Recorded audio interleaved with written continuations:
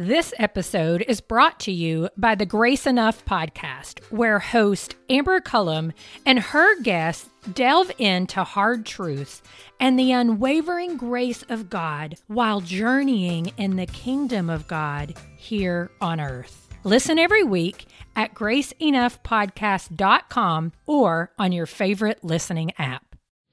Welcome to the Table Podcast, where we discuss issues of God and culture, brought to you by Dallas Theological Seminary.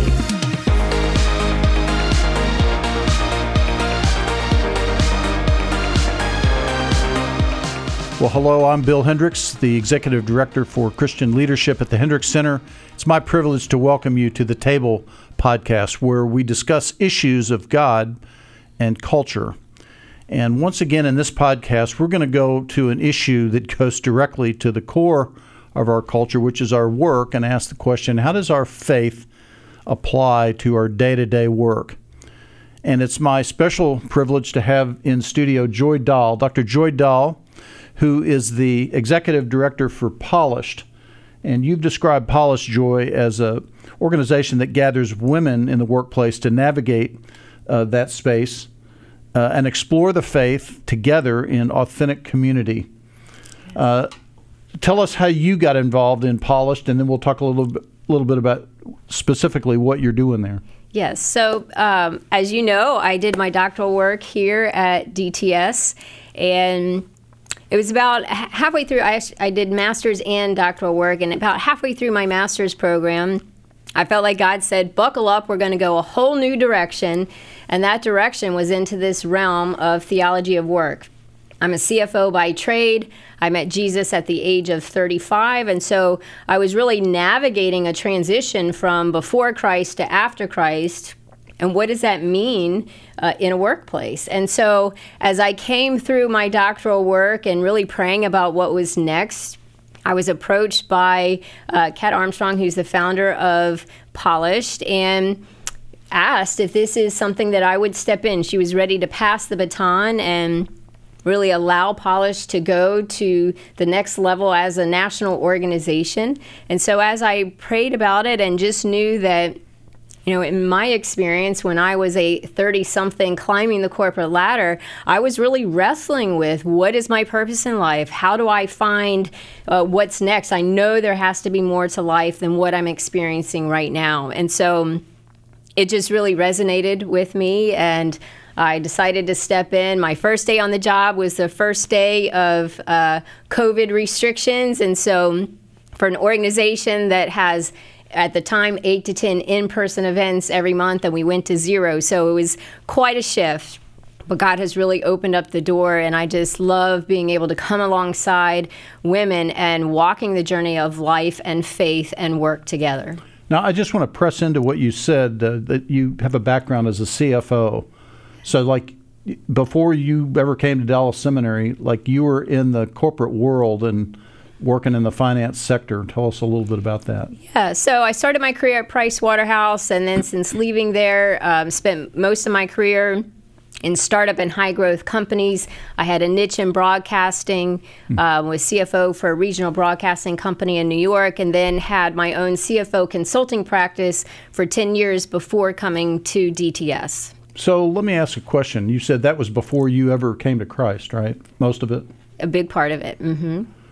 So as you think back to your own experience and the experience of others in that corporate space, and I realize there's a lot of other work besides corporate work.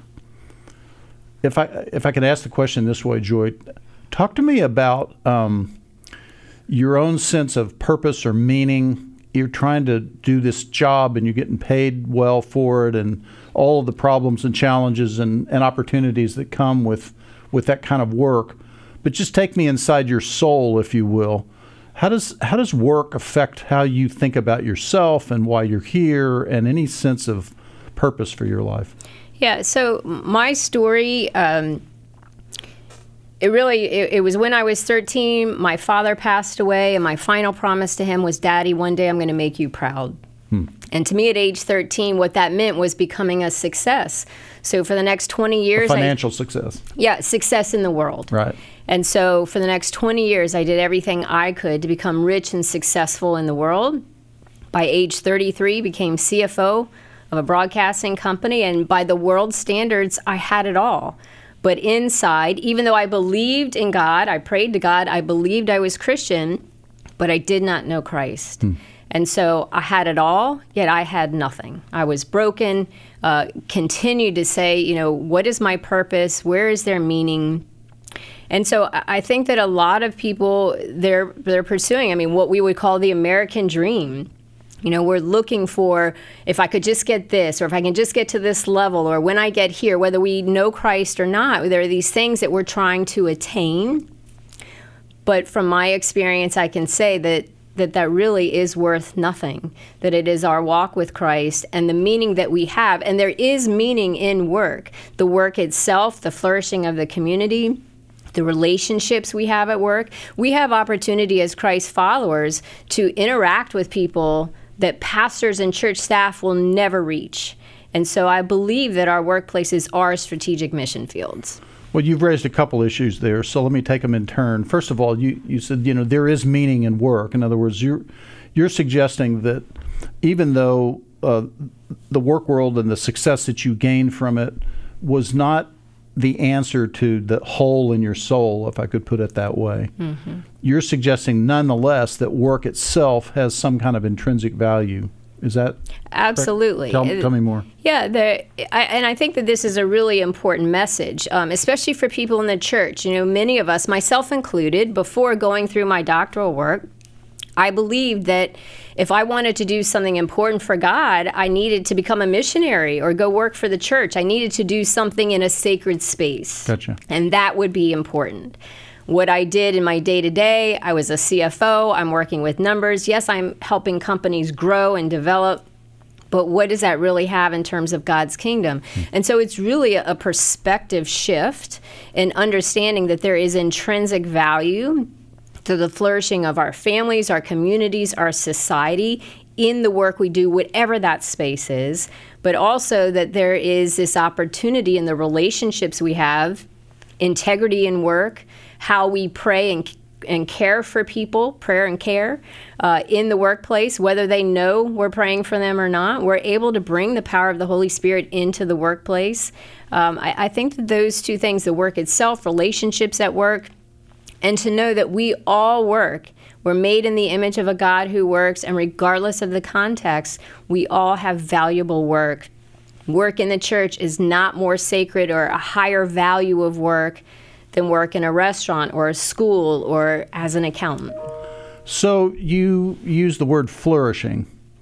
I'm assuming, and of course I've read your dissertation, so I'm not really assuming, but one of the places that first shows up is there in Genesis 1, where God says to his human creatures whom he's just created, the very first words he gives them are a bit of a mission statement, if you will, a mandate. Be fruitful, multiply, fill the earth, rule over it. And out of that, we get this concept that we as human beings are put here to cause the world and its people to flourish. Yes. Right? Yeah. Yeah, I think Genesis 1 and 2 really is an important place to start. We know it's the start of the Bible. But when you start looking at work, in the very first verse of Genesis 1, in the beginning, God created. Or in other words, in the beginning, God went to work. And he began creating the good, very good. Then in this cultural mandate, Genesis 1, 26 to 28, we see the Imago Dei, humanity created in the image of God, the Creator, who is then inviting his creation, humanity, to join in his good work. And that's what we know as the cultural mandate in Genesis 1:28, to go, continue my work. So we know that creation was made perfect by God, but it's perfect and not finished. And so he's inviting us in, all of humanity, whether they know Christ or not, because obviously this is in the Old Testament before Christ, but we're invited to continue that good work of God. And then we see that as Christ's followers come in with Ephesians 2:10, where it says we're his masterpiece, created for good works that he's prepared for us. And I think that we're seeing again the good of God. He's saying, hey, now as a Christ follower, you have an opportunity to continue that good work that I have created specifically for you.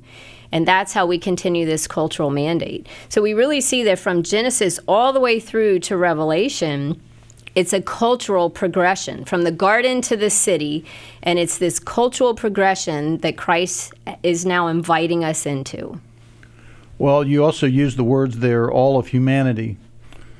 So that opens up, I guess I'd say theologically, this whole idea of common grace, that even though all of us as human beings are fallen, we're under the curse of Genesis 3. We'll get to that in a moment. Nonetheless, this cultural mandate out of Genesis 1 and 2 is still extended and applies to all of humanity. And there's what we call a common grace that God has given to all of humanity, a purpose for being here, even though so many people down through history and today, I mean, they have no knowledge of God, and they don't care to follow God, or they deny Him, or they rebel against Him. Nonetheless, you're saying work is a kind of a grace that God has given to us. I believe so. And again, I think if we look at the whole of Scripture and then going into Revelation 21, where it says the best of all nations will be brought into the new Jerusalem. It's not saying the best of Christian development. It's the best of all of humanity. The architecture, the literature, the technology, all of music, all of the best creation by the created will be brought into that new city. And I think that gives us then purpose and value to what is being created in our society today. It's not just what's happened in the past, and it's not just what will happen in the future, but I think all of us are invited into that in the work, in the creation of our culture, and also, again, in how we love and serve others well as we love and serve the Lord. Well, so then you did talk about going into the workplace as Christ followers with a message. And, of course, that message is about Jesus and the gospel, and that's required or necessary because of Genesis 3. So we get this fall, and it seems that traditionally, I guess the word's traditionally, certainly in the last several hundred years, Christians in the church have generally understood mission or missions to apply to taking the gospel message to the nations, and that means overseas travel and going to places where people, and in cultures where people haven't heard about Jesus. So in light of that work, why should Christians be that concerned with what's going on in their day-to-day workplace? Isn't it more important that they be, trying to reach some lost group or unreached people group in a further part of the world? Yeah, I think what comes to mind is kind of two things. First is, if we look at 2 Corinthians 5, again, my heart is for the theology of work, because I feel like so many of us in the workplace just have not been taught a theology of work. And when we look at what theology of work means, it's the study of God's work, the work He does, and the work that He ordains us to do, what He's inviting us in to do. And in 2 Corinthians 5, we're called as Christ followers. Anyone in Christ is a new creation, and we are called as His ambassadors. So He has strategically placed us in our workplace mission fields, and I do believe that this constitutes the second part of this as cross-cultural missions. That the church and the workplace really are two different people groups with different languages, different expectations, different norms, and yet God has placed His people in the realm of workplaces that, again, the church will never reach. And I think being a CFO, I love stats. So, a few of the stats that just are near and dear to my heart. The American workplace has been deemed the third largest unreached people group in the world. And I know, to your point, some people will say, well, that's really not a mission field. But if we look at it in the context of people that the church cannot or is not reaching, I think that it is important for us to view our daily lives that we are on a mission field.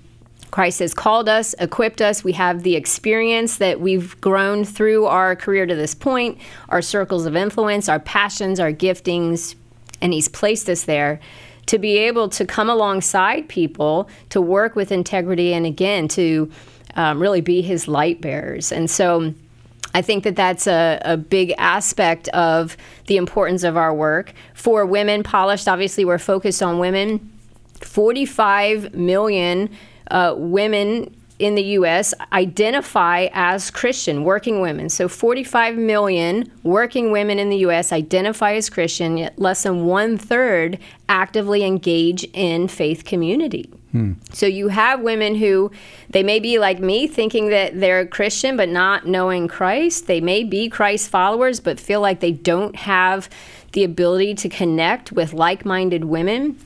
And I think that there's a real need there. And then in my research, looking at the church, in many churches across the U.S., of the whole church body, less than 1% to 2% of the church body actually works in the church.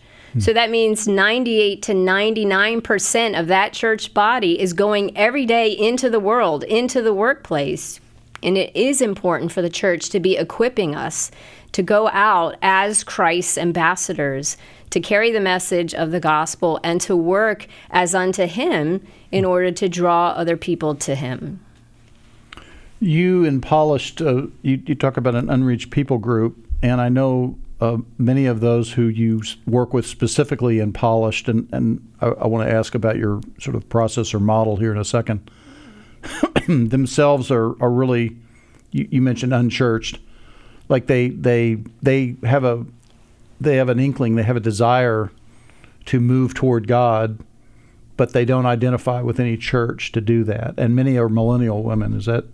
Am I correct? And they're professionals. Yeah, that's true. And again, just being a CFO and loving stats, another stat before COVID is that 85% of unchurched women in the U.S. were de-churched, meaning they had been in the church and they've left. Now, that was before COVID. So there are women who, again, they're seeking that purpose. They want more to life. They're looking at whether it's spirituality, whether it's a relationship with Christ, whether it's something in between. They are looking for a theology that gives them purpose. And if they're not learning it in the church, they'll learn a theology in the workplace, but it won't be biblical. Right. Well, it'll be similar to what the American Dream theology that you picked up on when you were a little girl. Yes. Which, from one point of view, it doesn't seem like there's anything wrong with that. Like, what's wrong with wanting to get a good job and make a good income and provide for your family? What's wrong with that?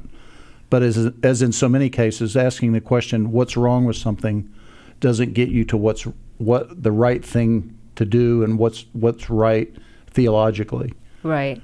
And so, they're going to learn a theology from someplace, but it may not accord with what God has shown us in His Word. Yeah, and it's not going to bring that true purpose in life and that fulfillment and that hope of, what happens after this? Is this all for naught? Kind of the Ecclesiastes, it's all just under the sun, under the wind. Well, I want to make clear, because you use the term, and I guess it's a technical term from the research, de-churched. This means women who formerly went to church and they're no longer going to church. And I want to clarify for our listeners, that may to some sound like, well, that's their problem. I mean, they were going to church, now they're not going to church, so they just walked away from the faith. And de-churched does not mean that they've walked away from the faith. They have walked away from the church. They've not necessarily walked away from the faith. And my own research on that goes all the way back into the 90s, Joy. I don't know if I told you, I wrote a book one time called Exit Interviews, revealing stories of why people are leaving the church. I was fascinated with a phenomenon that was taking place then and is taking place even more now, with people who, for some reason, were no longer going to church, and nobody had really studied that. And so I went out and interviewed quite a number of these so-called disillusioned Christians. And with the exception of one individual, none of them had walked away from the faith. None of them had turned their back on the gospel or on Jesus. They had simply gone through various kinds of experiences and come to certain conclusions that at least for a season they were going to withdraw from being part of a church congregation. But they were all still seeking for that connection of their life with God, and particularly their day-to-day work and the living out of their lives, they were looking for a meaning, a purpose. Mm-hmm. And so de-church does not mean we have no interest in God. Yeah, it's very true. And I think that's why, again, it's important for us to be asking questions, coming alongside, creating safe spaces in the church, in other areas where we can really engage in the hard questions of God and faith, to wrestle with our brothers and sisters in these areas, and to let them know it's okay to have questions. And none of us is ever going to arrive in our faith walk. It's a continual journey.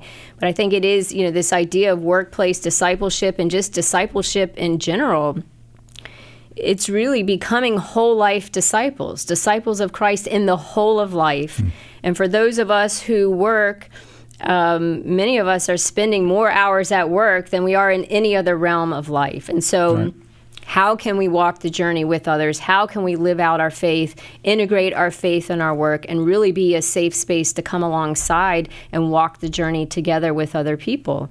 Because as you said, they haven't necessarily turned from the faith, but if they're not in a faith community, it's hard to continue growing in our faith and being able to truly develop and continue in spiritual maturity without being in some type of community on that journey. Yeah, I wanted to ask you about your model with Polished. I love you've got these words, you want to help women explore faith together in authentic community. So those words, together in community. This episode is brought to you by the Grace Enough podcast. I am its host, Amber Cullum. Each week, I sit down with a guest to discuss hard truths and the unwavering grace of God they've experienced while journeying in God's kingdom here on earth. You'll hear from guests like Jen Wilkin, Jamie Ivey, Andy Crouch, and Scott McKnight. Listen to these conversations and more by searching Grace Enough Podcast on your favorite listening app or by visiting graceenoughpodcast.com. Why is that so important that people, and women in particular, in the case of Polished, do this in community with other people? Yeah, I think that authentic community is one thing that really sets us apart, in that we want to be a place, we're not trying to replace the church. We're trying to be really a bridge between the church and the workplace, where women can come in, whether they have experience with the church previously or not, that we can come together, and as we are growing in our workplace development, leadership, we're also having the opportunity to talk about the hard questions of God and faith, and we're doing it as we grow in sisterhood. And I think that it is really important. And, again, a lot of the theology of work teaching I've done previously, it's not all for women. Where I am now, it obviously Polished is focused specifically on women, and that is near and dear to my faith walk, just because of where I was at age 33, 34, leading up to meeting Jesus, of just feeling like I know God, but there still has to be more to this. And until I could really join community of women who knew Jesus and could not look down on me, but really help me to explore those faith questions, it was difficult for me to take that next step of really giving my life to Jesus and then navigating what that means now. Because your whole life doesn't change. A part of your spiritual life obviously changes. We're now walking in truth, we're walking with Jesus, but what does that mean for the rest of life and in our work and in our relationships? And so I think that having that safe space, particularly for women, knowing that, we love our work, we love our careers, we love what we're doing, whatever that might be, and that's good. It is the good work that God has created us to do. And so how do we embrace our sisters to walk that journey together as we grow in faith? Well, and just to follow up on that, I'm sure that within Polished you run into women who frankly don't love their work. They're in the workforce by duress, if you will. They've got bills to pay and That's just a reality. They got to be in the workplace, but they may be in a job that doesn't fit them. They may be with a supervisor or in a company that's a very, very difficult place to work because it's toxic. Mm-hmm. So I assume that's also walking alongside women in their journey. I think it's really important to find the right fit. And obviously your forte of giftedness. Yeah. So, I think it goes back to theology again. Work was created before the fall as good. Today, work continues to be good, and having the desire to use our gifting, our passions, to be able to create and whatever our work looks like, engage in that is a good thing. But if we're not in the right type of work, it can be very challenging. And not all of us have the luxury in every season, or maybe even any season, of finding that perfect job. Right. And so I think, again, that comes back to how do we work as unto the Lord? How do we honor Him? How do we see whether we are serving tables in a restaurant, or we're cleaning houses, or we're doing something else? How do we do it in honoring the Lord? And then if we can find work, whether it's paid or unpaid, where we can really use our giftings and our passions, and that is part of the journey of just understanding that work is cursed in the fall, but work itself is not bad. The whole of creation is groaning. Well, to be precise, I guess you'd say in Genesis 3, it's the creation that's cursed. It's the world, the context in which we live. It's a fallen condition, which means that work still has intrinsic value, but as the passage says, it's going to be toil. Yes. Like, we'll do it, but it's going to be a whole lot harder than was intended. Yes, exactly. Yes, it can be toilsome, it can be arduous, it can be draining, but it can also be fulfilling. And how do we enter into that with Jesus? How do we really look at work as worship and laying it before the Lord? And for some of us, that's what we need to do every day, is really lay it on the altar, surrender, and say, Lord, the results are up to you, but I'm showing up today.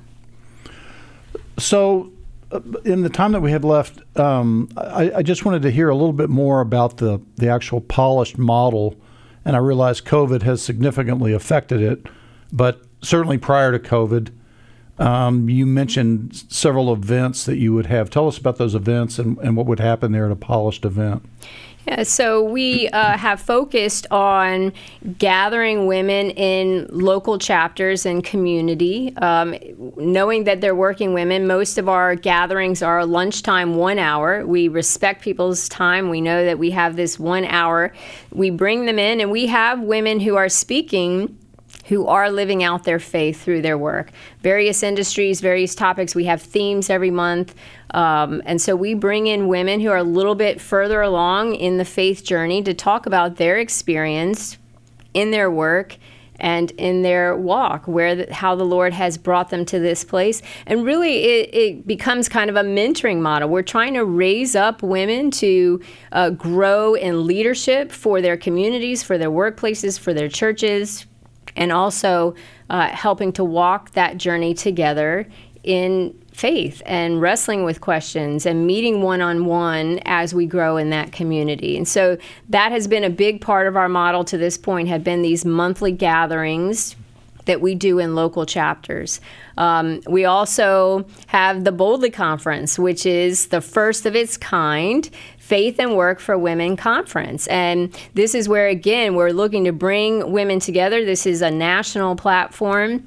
Women all across the country and beyond coming together to look at how we're created boldly with purpose, that theology of work, how we're leading boldly with faith perspective, what it means to bring our faith perspective into the workplace, and then living boldly with passion, what it means and what it looks like, the how-tos and the whys of how we live this out every single day, again, regardless of our context. And where could someone find out more about the Boldly Conference? It's on boldlyconference.com.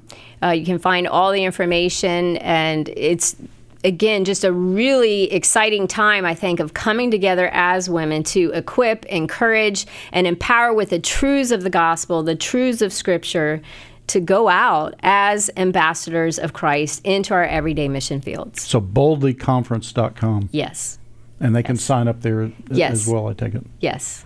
That's fantastic. And that happens, you plan to have that annually? Yes, an annual event, and there's a free download there. We've done actually a study on Lydia from the book of Acts, right. Working Boldly. You can find that at boldlyconference.com, and it's on YouVersion as well. Well, that's fantastic. Joy, I want to thank you for being with us on the Table podcast today. Our time has flown by, but thank you so much for sort of highlighting this theology of work, and particularly how you're taking that to particularly women in the workforce. And it's been a joy to have you here today, Joy. Thank you, Bill. I really appreciate it. Just so thankful for the opportunity to be able to share my passion for all of us as Christ followers in the workplace. Thank you. And thank you for being with us here today on the Table podcast. If you enjoy what you're hearing and gaining benefit from it, we really encourage you to become a subscriber on whatever podcast you receive your podcasting from. And if you'd like to go deeper, I'm going to talk with Joy more on DTS Plus about this whole topic of theology of work. And so we invite you to subscribe to DTS Plus and join us there for a deeper cut on what we've talked about today. For the Table Podcast, I'm Bill Hendricks. Thanks for listening to the Table Podcast. Dallas Theological Seminary. Teach truth, love well. This episode was brought to you in part by United We Pray. United We Pray is a podcast devoted to praying and thinking about racial strife, especially between Christians. Come join us in praying for the unity of God's people.